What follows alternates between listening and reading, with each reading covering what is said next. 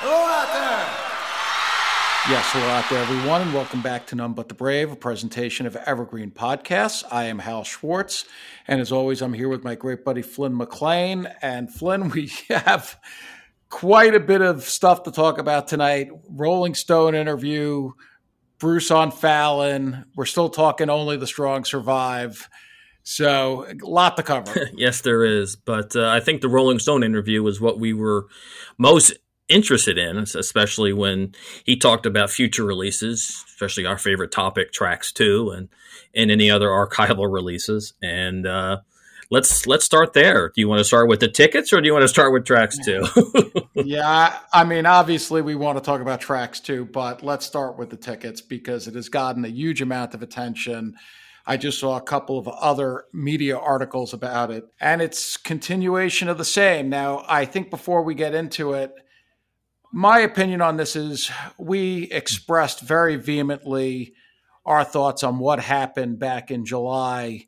And I just think at some point we're going to have to move forward from just talking about the nature of the ticket sales, the pricing, and all of that. I understand people are very frustrated. The man is a musician. We're all in this together because we love his music, and soon he's going to be playing shows. And when I'm standing there, I don't want to be thinking about these issues, as annoying as some of them are. Yeah, the way I looked at it, his quotes in Rolling Stone, just as the scars over the previous wounds that were inflicted, shall we say, in late July, early August, just as that scarred over, he had to go and say what he said, and then he just ripped it off again and inflicting all the pain all over again. But you're right. We do have to move on. Nothing's really going to change. It will be interesting to see what the ticket sales situation will be for the stadium shows. I assume they'll be announced sometime early in the year. But yeah, we just basically have to, I mean, I hate to say it like this, but suck it up. And this is how it's going to be. You can go or you cannot go. And if I sound like a dick, I apologize, but this is what he's doing and nothing's going to change.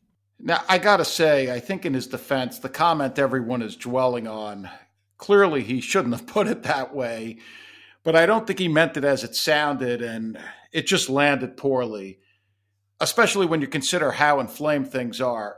One of the things that he said, that the artist deserves to be the one making the money off their shows, which is something we discussed a bunch of times on this show before the ticket sale even happened. Live Nation came up with a plan so that the artists themselves get the money and not random people on the secondary market. I think it's hard to argue with that. If Bruce sells a ticket for $200 and Joe Blow buys a ticket and then sells it for $800, I don't see how that's right. So here's what he said verbatim. Ticket buying has gotten very confusing, not just for the fans, but for the artists also. And the bottom line is that most of our tickets are totally affordable. They're in that affordable range. We have those tickets that are going to go for the higher price somewhere anyway. The ticket broker or someone is going to be taking that money. I'm going, hey, why shouldn't that money go to the guys that are up there sweating 3 hours a night for it? And let's stop right there. Again, I can't take issue with anything he said there. Did you? No, not at all. Except I will say that what I was thinking the other day was that the number of tickets that the scalpers and the brokers get was a subset of what was sold. Whereas at this point, the way they did the sales, it's like all those tickets ended up in that what would have been previously just the broker price range. Right. Well, let's also talk about his use of the word affordable. Yeah. Because this is a little confusing. If we look at the base prices of the tickets, I know they've gone up. Some people are comparing apples and oranges. You cannot compare the old GAs, which were a lottery ticket, to a guaranteed pit ticket. Even though the pit ticket costs more, in my opinion, it's got far greater value. The side seats have gone up probably by a factor of 2. But in the marketplace as it stands now, I think his base prices are in line with other people. And I don't know if I would use the word affordable, but I do think the prices are fair. What do you think? Well, first off, I feel like the base prices that you're talking about weren't exactly made clear at the beginning of the on sales. That's true. I feel like the only actual pricing chart that I saw was from Philadelphia, which was a non-Ticketmaster sale. And they were tiered appropriately to my eyes. But the second thing is that I feel like unless you got in the first 3 minutes, you were not getting those prices. That's correct. And I think that's part of the problem here is that unless you got extremely lucky, you were getting screwed. You were paying scalper prices regardless at that point. And of course now you got hundreds and hundreds of tickets on Ticketmaster's resale sites, and for each show, and they're just out of whack at this point, just to say the least. Which, of course, was his point, that you're going to be paying scalper prices anyway if you don't get tickets in the early minutes of an on sale. And to a certain extent, he's right there. I think where it starts to go wrong, the use of the word affordable, especially as we know what happened with the dynamic pricing, which went way out of control, irrationally so. We've been over this. I think we did 2 whole episodes about it. There's no defending what took place on the first 2 or 3 days of the on sales. It was a disaster. The headlines, the publicity, it all speaks for itself at this point, and that's why he's being asked about it. I don't know if he fully understands what people went through in July when they were going in, and on that first day for Tampa, we were seeing $4,000 tickets on the floor. Maybe he just doesn't fully get it. You'd think he'd know the headlines because they were all over the place. Yeah, those $5,000 Tampa tickets got pretty famous, and those were ones that even I saw, and I saw them with my own eyes, and they were Ticketmaster Platinum tickets, $5,000 each, first row behind the pit. And that was jaw dropping. I was expecting an increase in price. I wasn't expecting that, which is 20 times, 30 times what we paid on the River Tour. It was crazy, and there's just no justification for those prices. You wouldn't get that price on the secondary market. We went over this many times. 40th row in Tampa is not selling for $4,000. It's just an impossibility. That's very true. And I think it's regarding the resales now, whether it's a Ticketmaster or Platinum ticket, there are still a bunch of those out there for, I guess, no, I shouldn't say a bunch, but they're out there for a few shows. But I do believe that the resales are going to come down in price. Maybe not until 3 days before the show, but no one's going to be $5,000 or bust for any ticket on this tour. Definitely not. Although I will say, as you and I have discussed privately, I am a little surprised by how much the pricing has endured. I've been watching pretty closely both on Ticketmaster and the secondary sites, and when prime seating, including the GA, falls to a certain price, it seems like it's selling. The other day, checking out Portland, GAs were listed for $942 as platinum tickets for a while, and then they dropped the price a little bit to below $900, and they were gone. Right now, if you look at Ticketmaster for Portland, the only GAs are secondary market tickets way above that price. So I think we're just going to have to see how this plays out. Now, I do want to get back to his final comment because, and I'll read it verbatim again, it created an opportunity for that to occur. And so at that point, we went for it. I know it was unpopular with some fans, but if there's any complaints on the way out, you can have your money back. Now, I never. That did not land properly. I think what he meant there was, we're going to come out and we are going to kick your ass and nobody's going to have any complaints no matter what they paid. And no doubt that's what he believes in his head. And we know he's probably going to deliver on that. However, the way it came, considering how inflamed people are, probably not the way it should have been said. Well, at best, it's tone deaf. So, yeah, I agree with you. He looks at it. He's going to come out there. He's going to take the stage in Tampa and Atlanta and every other show through Prudential and then on to Europe. He's going to kick ass for those 3 to 4 hours he's on stage. And yeah, he thinks he's going to deliver your money's worth. Now, Now the question is, if I spent $2,000 on a ticket, and my wife and I can go, that's a $5,000 evening. As I said in August, if I'm not writing the set list, I'm not getting my money's worth. So that is something that maybe he should have kept something like that in mind. See, the problem with a comment like that is if anyone actually does seek to get their money back, I don't think that's going to happen. So it just, considering how raw the situation is, I think it could have been put more artfully. I don't myself understand why. And let's give Andy Green credit because we didn't mention his name. That's who conducted the interview for Rolling Stone. Fantastic interview. I don't know why he wasn't a little bit more ready for that. And just to say the answer about that the money should come to us.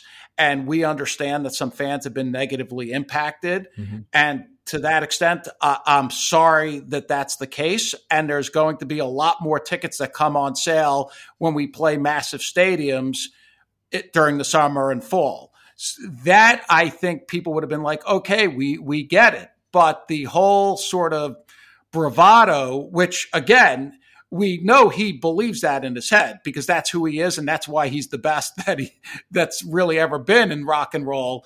He has that amount of ego and bravado, but that was not really the moment to flash it when people are just so desperate to get answers on this topic. And 90% of the people, that's not what they wanted to hear. No, I'm very surprised that he didn't have more of a packed answer. I mean, as you just said, he should have worked with his PR people. I know they've got a good firm in Surefire. They could have come up with some wording that he could have maybe not have to read it verbatim in this interview, but certainly have an idea, a framework of what he should be saying and certain phrases he should throw in. But I think they just dropped the ball on this one. Just like they did. Just like they did when Landau came out and spoke to the New York Times in August. The thing is, there was a promotional purpose to it. Like I just said about, he's got to sell stadium tickets. Why not say, I understand people are upset. This is a limited run. It's arenas. We're doing one night per city in all but one case.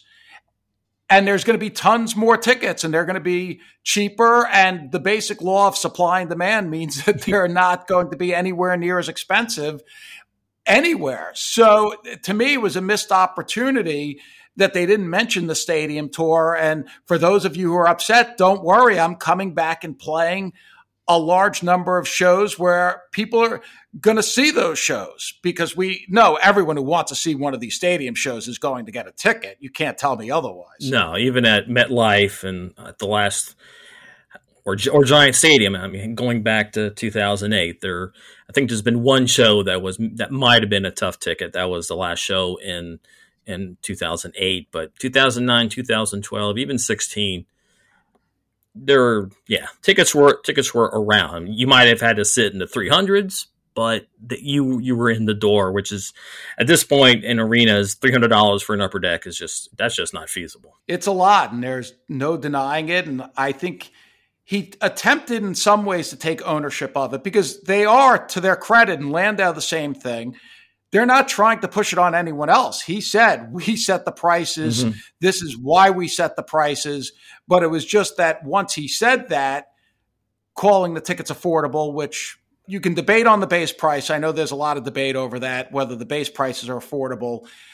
I personally think they're fair.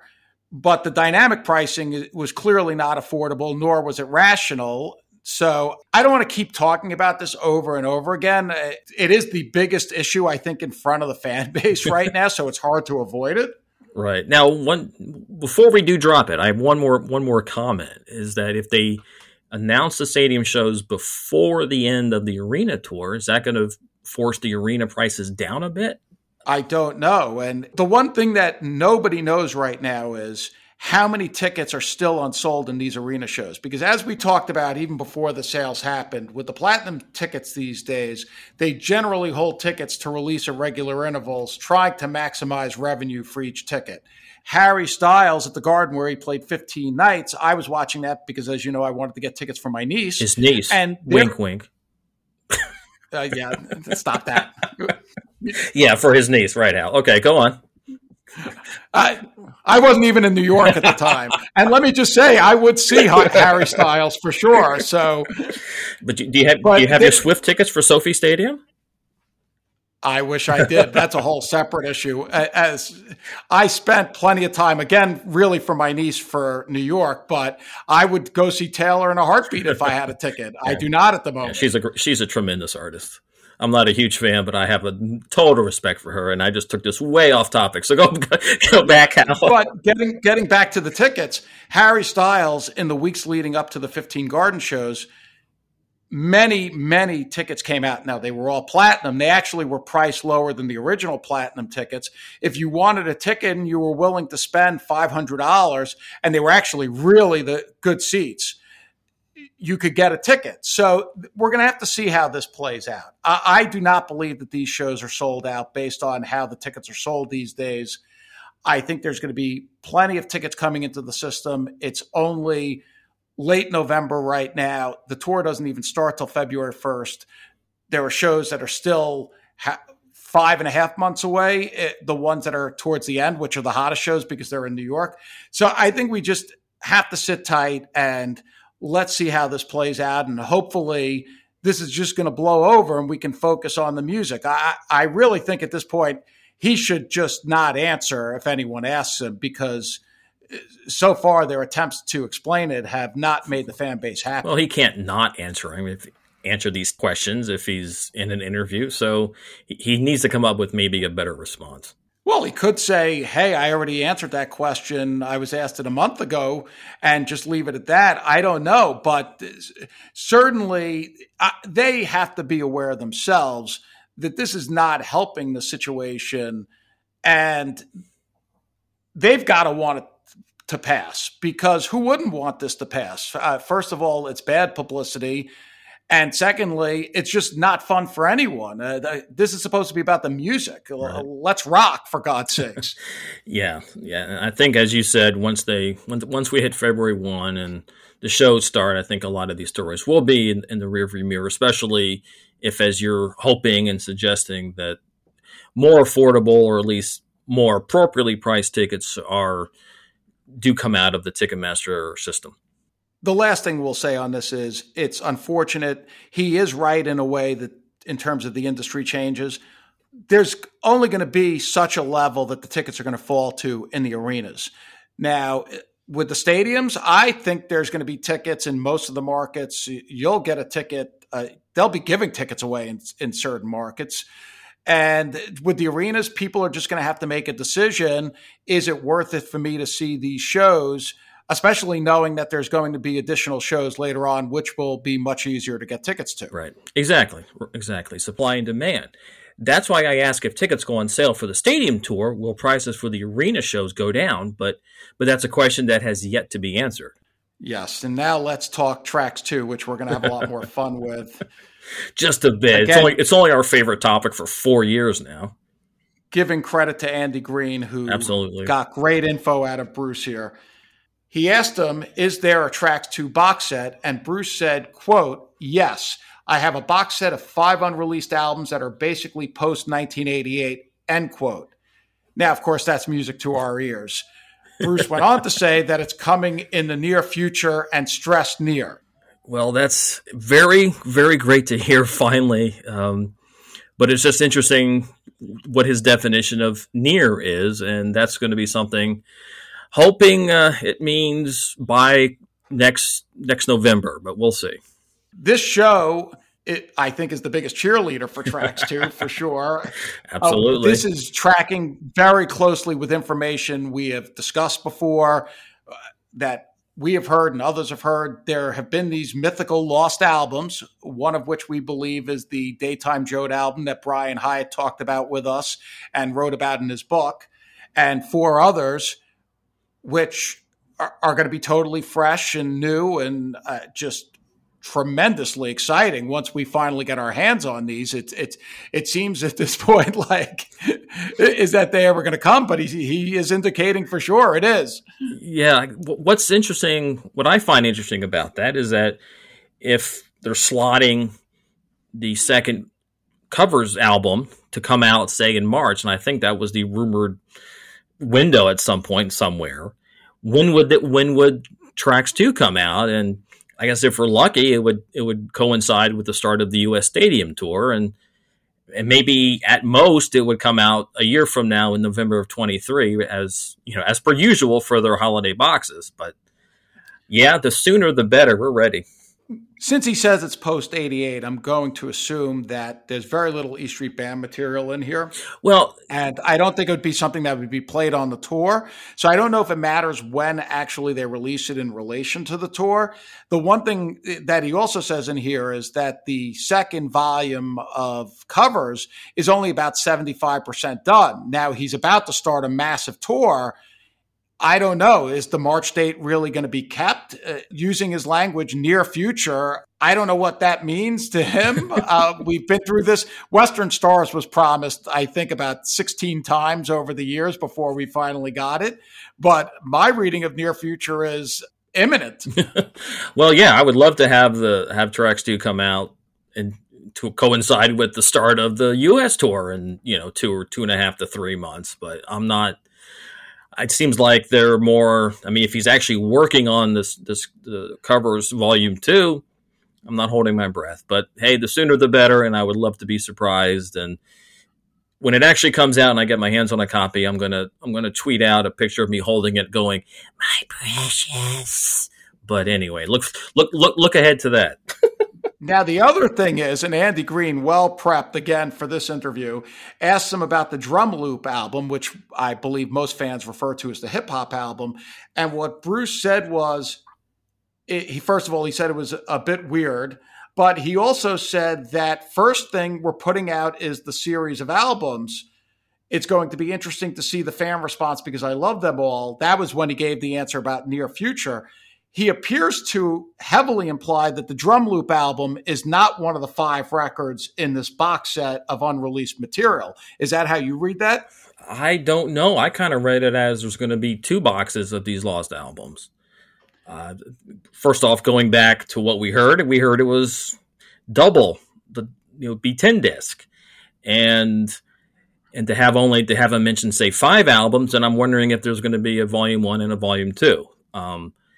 But I was thinking that since he specifically mentioned post 88, that it would start off with that 94 relationship or hip hop album, and it would include, as you said, the daytime album from the Jode era. And so I would be surprised if the Drum Loop album, the 94 album, is not in this first volume.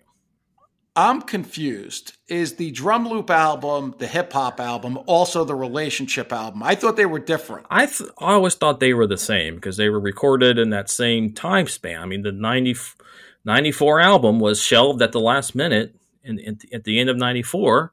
And I don't remember whether there was a second album at that time. I thought it was just that one. And I always kind of put the two together, but maybe they are different. Maybe they are 2 entirely different projects. This is why we want to hear it, so we can be we can know for sure. Correct me if I'm wrong. The album we refer to as a relationship album, we know had Secret Garden on it, and we also believe Back in Your Arms was on that, and also we know Waiting on the End of the World was on that. I don't see those songs being quote unquote hip hop. Do you? That's true. So yeah, maybe I'm wrong. That's how I always interpret it. And I would love to be proven wrong if it's 2 albums or if it's just one. I just want to hear it. And yeah, the title of that album was going to be Waiting on the End of the World. So see, I always took it as the hip hop record was somehow tied to some material that maybe surrounded Streets of Philadelphia, which yes. But that's also all the same time frame. I know, but that doesn't mean there weren't 2 records. That's true. I think Missing was obviously part of the Drum Loop album, and I don't know where does Father's Day come in between Heaven and Hell or Heaven and Earth. What's the name of that one? And then Blind Spot. So I don't know where those titles fall in this situation. Okay, so let's see if we can think this through. One of the albums may be the relationship album. I really think that has to be in there. We'll see if I'm correct. Well, do you mean the Scrap 94 album, or do you mean Streets of Philadelphia Sessions? the scrapped 94 record that was recorded with Tommy Sims and Shane and other people from the 92-93 band. Okay. See, and I think they were also involved in the hip hop album, but we'll have to find out, because isn't Tommy Sims on Streets of Philly? I believe so. I'm not 100% sure. We'd have to go back and check the credits. Tommy Sims was also on Gypsy Woman, which was from the exact same time frame. All right, okay. Go on. So, let's say the relationship record is one. We know the 95 daytime record is likely another, right? Right. Absolutely. And then he says post 88, so that would seem to imply the country sessions from Tunnel of Love are not included. That's how I read it. Now he may look at it differently and say that those sessions were finished up later on, but that's a big question mark. And it would be kind of disappointing if none of those sessions ever saw the light of day, so to speak. We have a record that probably is somehow tied directly to or adjacent Western Stars. Absolutely. Would you say that's the case? Absolutely. There are like a bunch of more songs recorded for that. Wasn't that Gary Malabar's thing? That little Facebook posting almost 4 years ago? Well, there's also the so-called gospel record that was somehow tangential at the time to the Western Stars, and then Wrecking Ball. Those are all sort of also, I think, mixed together, not necessarily as projects, but in terms of time frame. Yes, absolutely. Now, my question is, would they really release a 5-disc box set of lost albums and not have any E Street on it? And so that would lead me to hope or believe that the 2001 sessions from March would be included. And we know there's about 8 songs there. What are they? Do you know? Yes. I mean, we can another thin line. Yeah, Another Thin Line, Code of Silence, I'm Not Sleeping, Idiot's Delight, and then you got the 4 new songs from the tour: Further On Up the Road, Land of Hope and Dreams, American Skin, and then My City of Ruins. So I guess only 3 new songs from the tour plus City of Ruins. I guess that could make an unreleased record. That's not what I would have thought in the way he's talking about as an unreleased record, especially since so much of that material went on to be placed elsewhere. Well, but we'll have to see. Only the E Street stuff. Further, I guess, you're right. The non-Grusecki co-writes all ended up released elsewhere. But we do have the 4 Grusecki co-writes, and I want to hear Another Thin Line and Code of Silence, that's for sure. And I'm Not Sleeping is a pretty cool song. I do want to point out one other quote that he said in relation to this. He said, people look at my work in the 90s and they go, the 90s wasn't a great decade for Bruce. He was kind of doing this and that, and he wasn't in the E Street Band. I actually made a lot of music during that period of time. I actually made albums. For one reason or another, the timing wasn't right and I didn't put them out. So he doesn't seem to imply there that it's going to be a lot of stuff from the 90s. Now, of the stuff we just named, only 2 of the things for sure were from the 90s. It appears there may be more. Yeah, I think he was doing more recording in 98 in addition to the overdubs on tracks. So I think that could be a possibility. There could be a batch of songs from there. And I don't know what we want to call, well, we do know that the 1997 material that we kind of refer to as Joe 2, most of that ended up on Devils and Dust. So, but there could be additional material there. Yeah, that's true too. And I can't stress this enough. I hope he stops teasing us and puts this damn thing out already.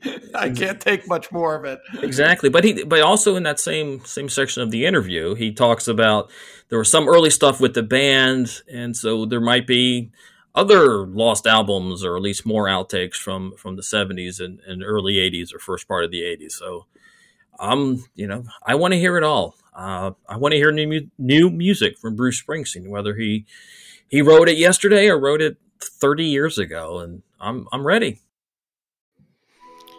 Welcome to us talking about our podcast for a minute. What's the name of that podcast? That's Axe to Grind, and right now you're going to be getting a little taste of it, right down to the shaky microphone and all. And my name's Bob. And my name's Patrick, and usually we're joined by Tom. Tom's the best. Tom has a real grown-up job that requires him to be at work, but we talk about decidedly not so grown-up things like hardcore music and things that people that like hardcore music tend to like. So that could be the latest shows, revisiting classic material, talking about the new classics, all the little dorm room nonsense that you imagine from niche music podcasts that you either love, want to love, or hate. Yeah, imagine all the emotions that you have towards a genre that has impacted your life, and then condense them down to an hour to 2 hours a week. So triangulate your speakers, think about jumping off the bed, singing along, dancing like an idiot, and listen to Axe to Grind podcast.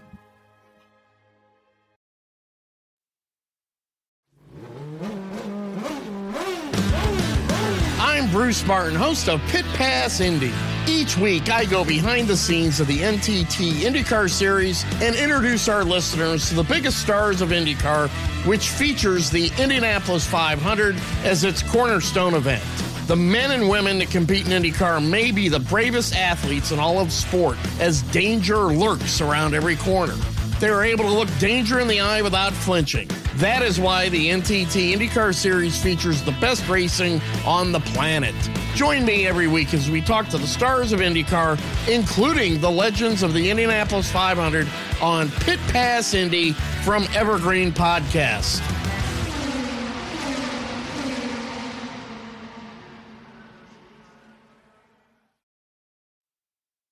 Well, the most shocking thing that apparently we're not going to be hearing, according to Bruce in this interview, he was asked about the Born in USA box set. Now, we had talked about it on the show many times that our information was that they had never really started work on such a box set, but we always assumed 100% that there would be a box set. They just hadn't really started work on it yet. He says there's not going to be one because there's not enough material to put in such a box set.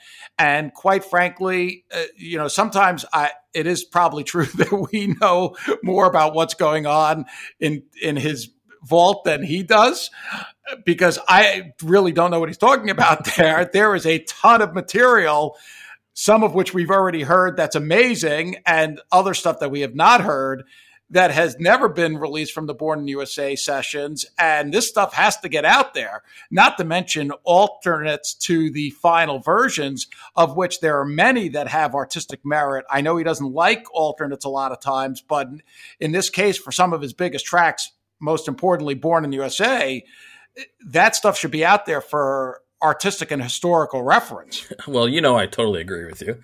And yeah, it's very surprising that they would do a box set for Born to Run, Darkness in the River, and then not do one for his biggest album. That's somewhat mind-blowing. And as you said, he recorded 80 songs, or approximately 80 songs, between the Nebraska and USA sessions. They've released, I guess if you include Nebraska, there's about 40 songs so that have been released. So that leaves another 40. And you're going to tell me that none of those 40 are worthy of release? You're right. That's mind blowing. It's just, I can't believe that. My thinking was it would be at least 2 discs of outtakes, similar to the Darkness box. 2 discs of outtakes we've never heard before, not just consolidating all the released outtakes thus far, like the River box did. It's mind blowing. And then you're not going to release a show from your biggest tour in a visual format. That's just, I don't understand that at all. I mean, Sony's going to have to come in and say, listen, Bruce, you got to do this. But at the same time, every year the physical media market, which is what such a box would most likely be, is growing smaller and smaller. He said, and I quote, "The Born in USA stuff we have either isn't very good or there isn't any of it." Now, neither part of that quote makes much sense. I don't know if we associate stuff with the Born in the USA sessions that maybe he doesn't, but how would Protection be anything other than part of the Born in the USA sessions? Drop On Down and Cover Me. I mean, these are great songs. To say that they're not worthy of release is just, it's a shame, for one thing, if they're never going to come out. And then you get to the Hollywood Hills demos, the Klansman, One Love. There's so much great material in there. Is it possible he doesn't attribute that stuff to Born in the USA? It's very possible. It's very possible. And he needs to be educated. He needs to be educated on that fact that stuff is very important. I mean, if you look at the proposed track listings on Bruce Bass, all the B-sides were from those 83 sessions. This was A Little Girl and Betty Jean, The Delivery Man, and Unsatisfied Heart originates from there. Oh, yeah, we can't forget that one. I was surprised you didn't mention it there at first, but yeah, that stuff, I mean, that's a whole album. That's an album right there. Maybe that'll appear on tracks too, and we won't get that stuff in the USA box, but maybe we won't get a USA box, and that'll be that. The other thing I thought was strange about it was the River box came out. Now, there's no question the best River outtakes were on tracks. In fact, they really scraped the bottom of the barrel, I think, to get the River box out. So if they did it for that, it really doesn't make a lot of sense that you would say the same thing. The Born in the USA box would include the songs from tracks as they did on the River box. And then there's all this other stuff, not to mention, as we've heard recently, Toby Scott's various versions of Born in the USA.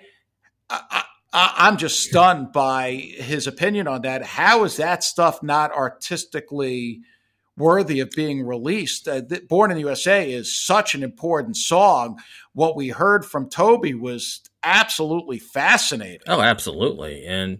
But I kind of see Bruce's point there is that the evolution of a song to him may not be as important as the final product. But there's a lot of songs that were done, not a lot, but there were Child Bride, Downbound Train, Pink Cadillac. All those were done acoustic. All those should be released as part of some kind of set.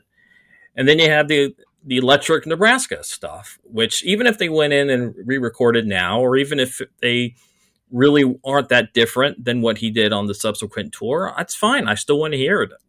I want to hear the studio versions of Atlantic City and Open All Night. And I can't imagine those don't exist, and I can't imagine them totally sucking. So there's no excuse for those two not to come out. Yeah, very mysterious comments there. And you're right. Sony is, what else would they want put out? I'm sure they're happy when he puts out anything, and 5 unreleased albums is exciting, especially since they now own the catalog. But if you're looking for commercial viability, the biggest thing he has left in the canon is the Born in USA box. And he's apparently not planning on releasing it. That is so bizarre. Of all the things I thought he would say, oh, no, I'm not going to release that. I can't believe that this would be one of them. But hey, there's going to be a book about the Nebraska album, which doesn't really thrill me. I can't imagine anything in there that would excite me as much as hearing Electric Nebraska would be. I think most fans would agree with you, and I hope whoever's in charge of it makes him some kind of playlist with some of these songs so that he can hear them. Because as we know, he said in the past, oh, I didn't remember that one until I heard it on E Street Radio. He may not be remembering some of the stuff and how good it is, because it's fantastic. And it really just sort of heartbreaking to think that we're actually never going to get Protection or Drop On Down and Cover Me officially released. Oh, exactly. And he said in the interview, he said he went back a couple of winters ago and listened to everything in the vaults, and I just can't imagine he would listen to Protection and go, yeah, that's not very good. That's just, I couldn't imagine that to happen, but that's, weirder things have happened, especially as he's approaching this end here. Why hold anything back? Just let it go. Or is he really going to kind of limp to the end of his career with having, this ticket controversy, and then have, well, what about all the outtakes, all the 80 songs you recorded during your most prolific writing period? Nah, I'm not going to release all of them. Why not? Come on, Bruce. Meet Me in the City, which is a perfectly fine song, we had pretty much an entire tour built around that. It was the opening song for all of the American leg. It was the lead single off the box. Protection destroys Meet Me in the City. Let's be clear about this. Drop Down and Cover Me destroys it too. I'll be honest about that too. I have zero problem with them re-recording anything for which they don't have complete takes of from back in the day. Go ahead and let's work up a studio version of State Trooper circa 2023 or 2022. Just do it. I wouldn't bother me in the slightest. Well, we know they have protection because we've all heard it. Yes, thank you to the Lost Masters releases for that one. That is for sure. That was the jewel to me of the all 20 some odd disc of that one. Seriously, that leak now is so much bigger if this stuff is not going to come out officially. The last thing I want to say is that he doesn't like the evolution of the songs necessarily. It's that in and of itself is a bit strange because, as we know, Bob Dylan is his hero, and the bootleg series boxes that Dylan did. I'm no Dylan expert, but I believe they have, and he's releasing one now for Time Out of Mind that has a lot of alternates. He has released, I think, multiple versions of the same song to sort of give insight into his artistic process. Some of those boxes have like huge numbers of discs, don't they? I'm not a Dylan. I don't know anything about his releases except that he actually does them. So I don't know how many discs or what the sessions are or how many takes of each song. But yeah, if there's significant differences, I want to hear them. He has released, 2 alternates, Stolen Car and You Can Look from the same sessions. But what alternate takes from USA are you most interested in? The stuff we heard from Toby Scott just a few months ago. How cool was that? Oh, it was very cool, but it was just one song. You're acting like there's like a whole treasure trove of that kind of stuff. There were alternate versions. If you want to include Drop On Down as an alternate to Cover Me, we know there's an alternate version. That's a separate song. It's totally separate song. You want to call it a separate song? I do. They're related. Okay, thematically related. Okay. You've got Glory Days with the alternate verse. That's an extra verse. That's not really an alternate take. But if you want to do that, okay, well, I'll throw in Shut Out the Light with the extra verse about the heroin addict. So we can do that. It's not about the alternates of those songs that, again, they don't have the artistic and historical impact of Born in the USA. You could do a box set just on Born in the USA. I'm talking about the song now. Yes, I know. Sure. I know. We could talk about every arrangement that he did live, and that would fill up at least one disc, probably 2. Hell, you and I could do a whole show on that. I think we mentioned that. Sure. I think we mentioned that in our USA episode last month. Tying in the historical evolution.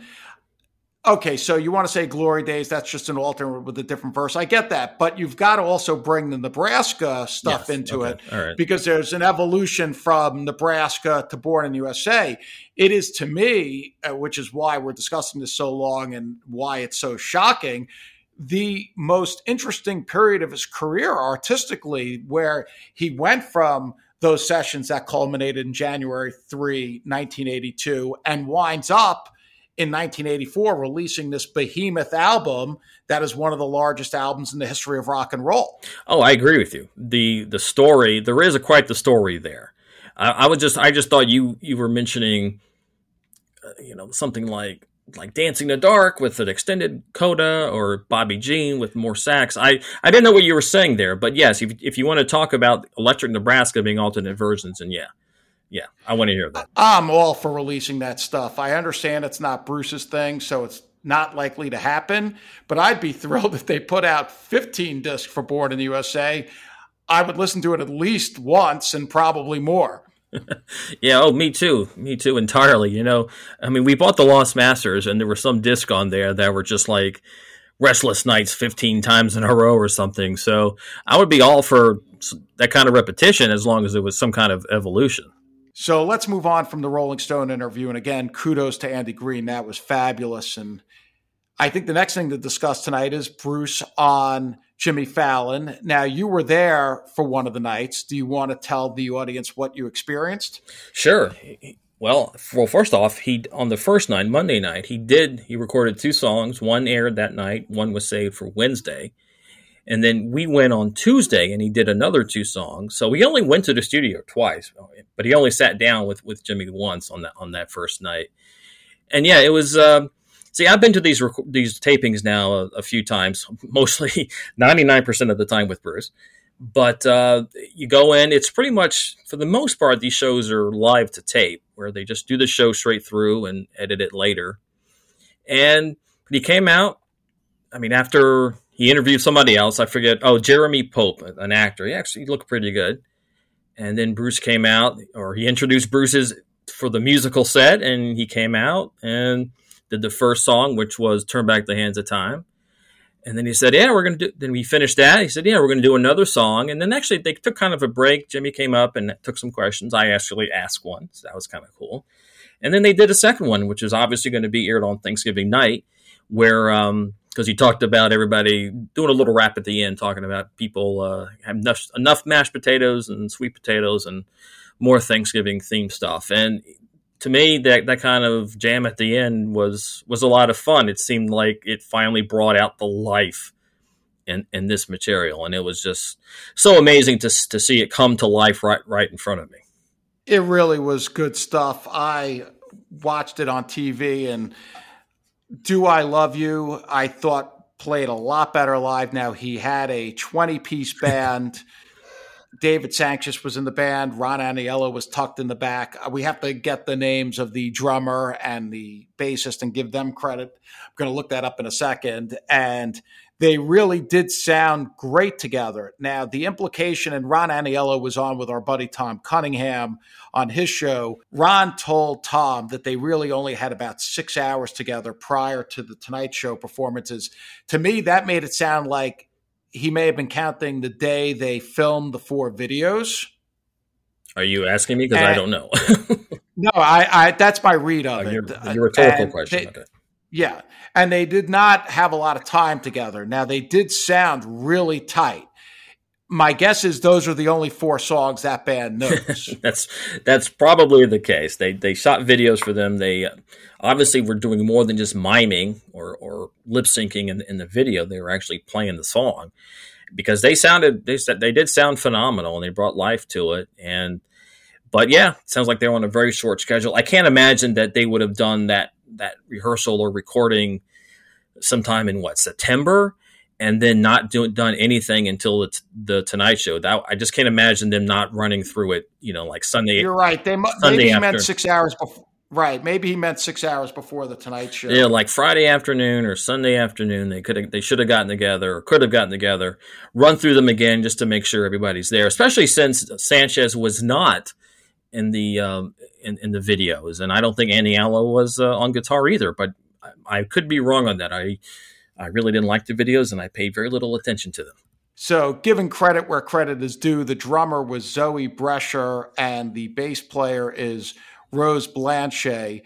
We mentioned Sanchez Curtis King, who has, of course, played with Bruce many times, was up there, as were Stan Harrison, La Bamba, Barry Danielian, Kurt Rahm, and Ed Mannion.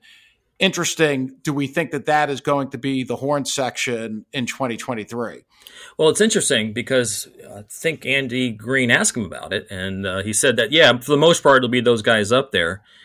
I was also referring to the backup singers, who were Lisa Lowell, Michelle Moore, and then 2 people whose names I don't remember, but apparently you have the list in front of you. I do, and that was Fonzie Thornton and Dennis Collins, and they were both also on the record. It's going to be interesting to see if any of these new players wind up on Bruce's tour next year. And, we should also mention the 2 violinists who were part of this band, because they did a great job. We should, and that was Francesca Dardani and the fabulous Katie Jacoby, who plays with The Who. If you've seen The Who recently, she does an amazing job at the end of Bob O'Reilly, which is their normal show closer. She's just tremendous fun to watch. I'll be surprised if she's on Bruce's tour. For one thing, we expect Susie's going to be there. And for another, I believe The Who is doing tour dates next year. Okay. I was actually surprised, very surprised that Susie was not there. She wasn't in the video, nor was she at Fallon, so that was a mystery. But I assume she'll be on stage come February 1. Now, the second song they did the first night was Night Shift. We haven't discussed that yet. That was really quite something, and it certainly gives you hope if he plays that on the tour that it's going to be a showstopper. Yeah, that was amazing what Dave Sanchez did at the end, and he and Bruce drew out the ending. It was just, like you said, it was just amazing. It was beautiful. That's not one I anticipate hearing on the tour, though, but I would love to be surprised.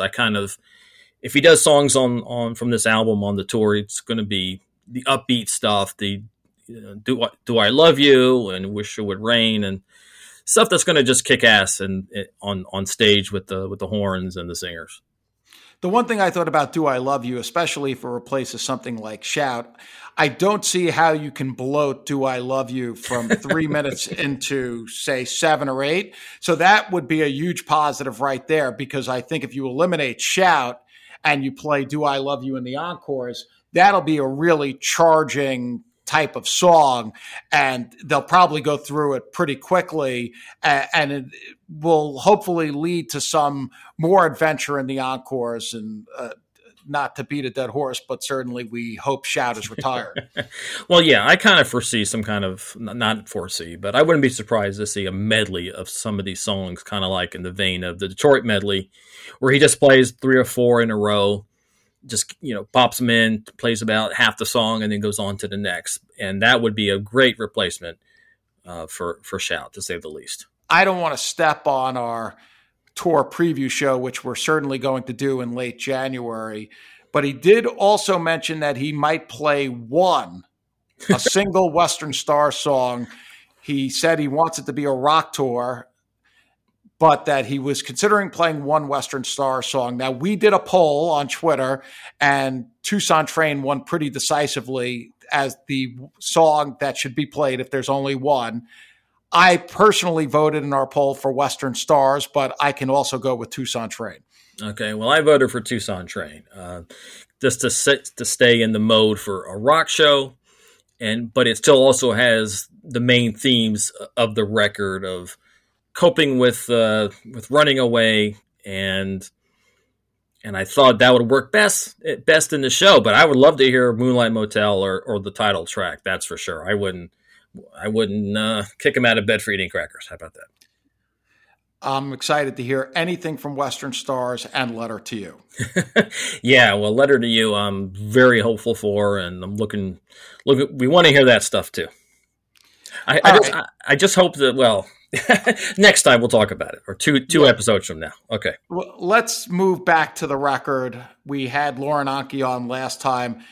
I thought the feedback on that episode was great. I was really pleased. Since we had that conversation with her, have you done any reevaluating of the record? Yeah, I've been listening to it more, and I'm enjoying it more. I Wish It Would Rain is actually one of my favorite songs on the album, as well as Western Union Man still good. So yeah, a little bit more. And now that since she mentioned the whole political aspect, I kind of wish there was more. There was more in that direction beyond only the title track and the closing one. Well, I think the purpose of the project, and Bruce seemed to indicate this in some of the places he was talking about it, he was reintroducing this music to a new audience. And this past week, I went and did some reading on Gamble and Huff, who I did not know anything about, and very fascinating to read about their label, Philadelphia International Records, and all the great records that these guys put out, including Expressway to Your Heart, which Bruce played, I believe, at the Nassau Coliseum show, right? In 2009, right. Yeah. They put out stuff by Jerry Butler, who Bruce is obviously covering on this record. So there's a whole broad history here. And what I find interesting that he's done here, especially for me learning about it, he is bringing these African-American artists to the forefront. There's also been some debate. Is there any cultural misappropriation here? And I just think that's way off base, because he's doing the exact opposite. He's bringing to his audience, including us, who isn't familiar with this material, and saying, this is what happened. And these guys put out these songs and I want you to hear them and to think about them. Now, could he have put out a playlist and said, hey, here are some soul songs I want you guys to listen to? I think that's a lot different for the Springsteen fan base than him actually putting out music of his own, don't you? Oh, definitely. And in the history of appropriation of white culture stealing from African American culture, this is one example where Bruce is giving credit to these artists. He's saying, listen, these guys are great. In addition to these songs, you should check out their other stuff. And he's really paying homage and trying to bring them to a new audience, as you said. Whereas in previous times, it's just white artists stealing from the originals done by the African American artist.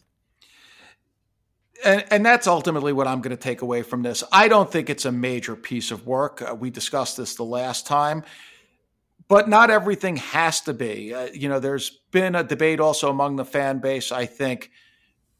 Is it worthy of being put out? I would say anything that Bruce wants to put out is worthy of being put out because, first of all, he is the artist. And secondly, as cliched as I think it is, especially in light of certain circumstances in recent months, but the conversation that has been going on between him and his fan base, this is all a part of it. And anything that he wants to put out there, I think is adding to that and fleshing it out. So I don't know. I was a little bit higher on the record than you and Lauren were to begin with. And I think as I've had a chance to absorb some of the things we discussed, some of the things that people have said to us since, and just listening to the record, it's worthy. I mean, I don't know. I mean, the people who just want to take shots at this record, I don't really get it. If you don't want to listen to it, that I totally understand. But I think it does have artistic merit in the context that he placed it. Oh, I definitely agree with you. Anything that Bruce is excited about, anything that he thought was worth recording, worth doing, and then is excited about, I want to hear. And these are songs that he's excited about, and apparently he has another album coming. So I'm looking forward to that one as well. It's just, but yeah, and there are complaints to be made, or there are valid criticisms of the record. For the biggest one being the Lauren calling it antiseptic and me calling it kind of sterile. But other than that, these are some strong songs that he's excited about doing. I think that's the main takeaway. It's interesting because when Ron was on with Tom Cunningham, and it was a brief interview, but he did mention that Bruce actually told him he wanted him to create the tracks pretty much identical to the originals. And the only thing that they really changed, he said he would actually play the drums to the original track to get the drum track down, and then he built it out from there.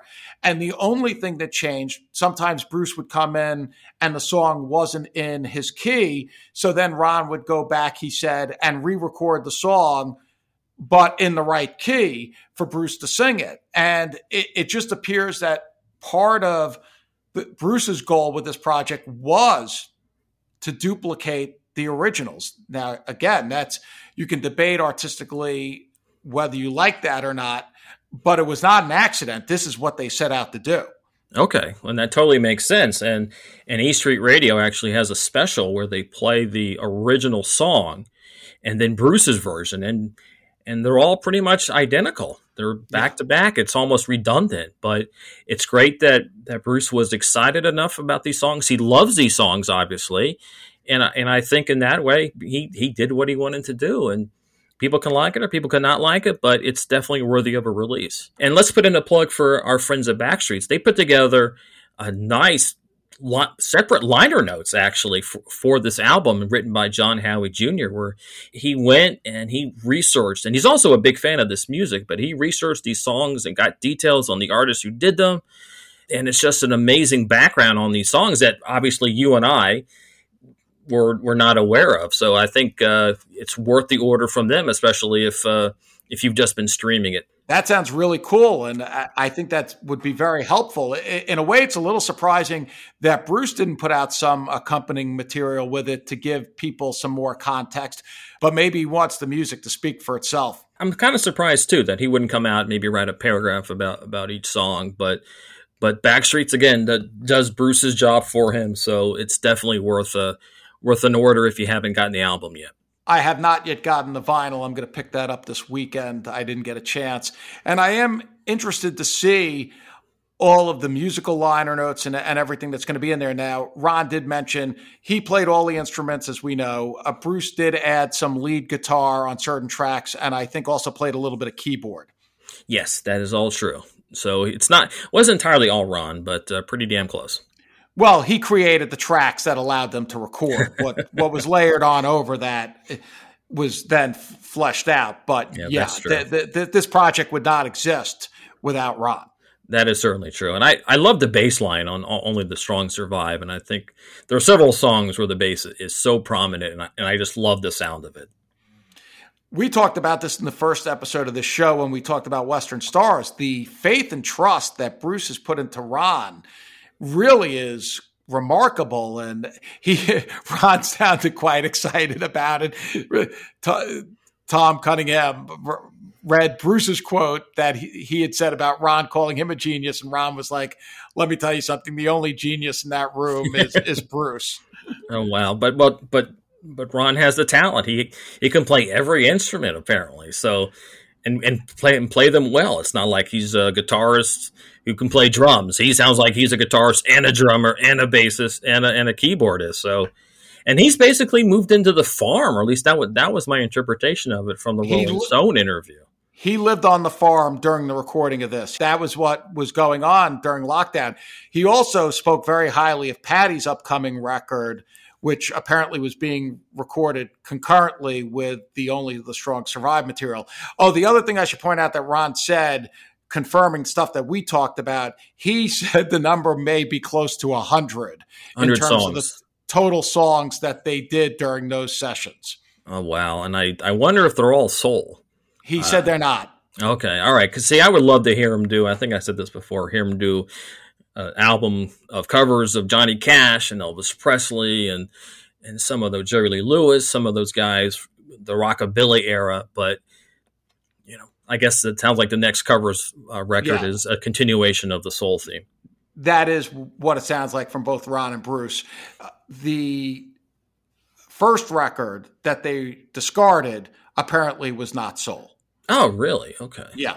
All right, yeah, I obviously did not listen to the interview, and that's surprising. I thought, he did say, Bruce did say that they threw it away, and then he found his point or what he wanted to do, his own voice in the soul material.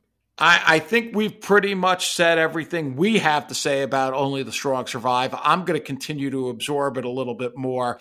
It's a lot different for us, of course, than a regular Springsteen album, because when he writes stuff, we're trying to place it in the context of his broader career. And while we did that, I think, with Lauren a little bit on this record last week, clearly the Springsteen written material is different. And we were honest that we're certainly not soul music mavens. So we didn't want to step outside our lane. And that was why we brought Lauren in. And again, we appreciate her joining us because I thought it was a fantastic conversation. And there was a lot of stuff that really I wound up thinking about when we were done talking to her. Oh, absolutely. I'm the same way. I'm going to keep listening. I'm not throwing this out of my player anytime soon. I'm going to keep listening, alternate it with whatever the new archive release is next month, and keep listening. And I'm sure when he does stuff on the tour, I'm going to be really into it, and it'll give me more appreciation for the studio cut. Yeah, I really want to have the conversation, but we're going to hold it until we do the tour preview because the manner in which he's going to fit everything into the show, I'm curious to hear what you're going to guess on that. I don't even know what I'm going to guess on that yet, but this is really going to be a fascinating question because he's got to get Letter to You in. I think that's definite. Maybe the one song from Western Stars, a couple of songs here. And he did say he was looking to play just about 3 hours every show. So that's a little bit longer than I thought. And it can't come soon enough, as we've said before, and I'm really going to be looking forward to our tour preview because that's going to put us right on the cusp of finally the E Street Band returning. Yeah, we're going to be really looking forward to that as late January comes around and February 1st ends up being just around the corner. We're going to be downright giddy at that point. So, all right, I'm going to wrap it up. We've got some exciting episodes coming up. We've already started to map them out. In January, we're also going to have a 50th anniversary look at Greetings and the tour preview. We've got presumably 2 archives coming up in December. Lots of stuff happening, and we're going to cover it all. So with that, I'm going to do our little spiel. None But the Brave is produced by Bull Market Entertainment and presented by Evergreen Podcasts. On Twitter, we're at NBTB Podcast. On the web, we're at nonebutthebravepodcast.com. So for Hal Schwartz, I'm Flynn McLean saying thanks for listening, and we'll see you further on up the road. Thank you so much. We'll be seeing you. Coming up on 5 Minute News, I'm Anthony Davis. You might think it's partisan because maybe it's critical of one side or the other, but it's not. It's just the truth. And I think that's also something that's kind of unusual for Americans listening to the radio or to podcasts, because the news landscape in the States has been so partisan for so many decades. So 5 Minute News is verified, truthful, independent, unbiased, and essential world news daily.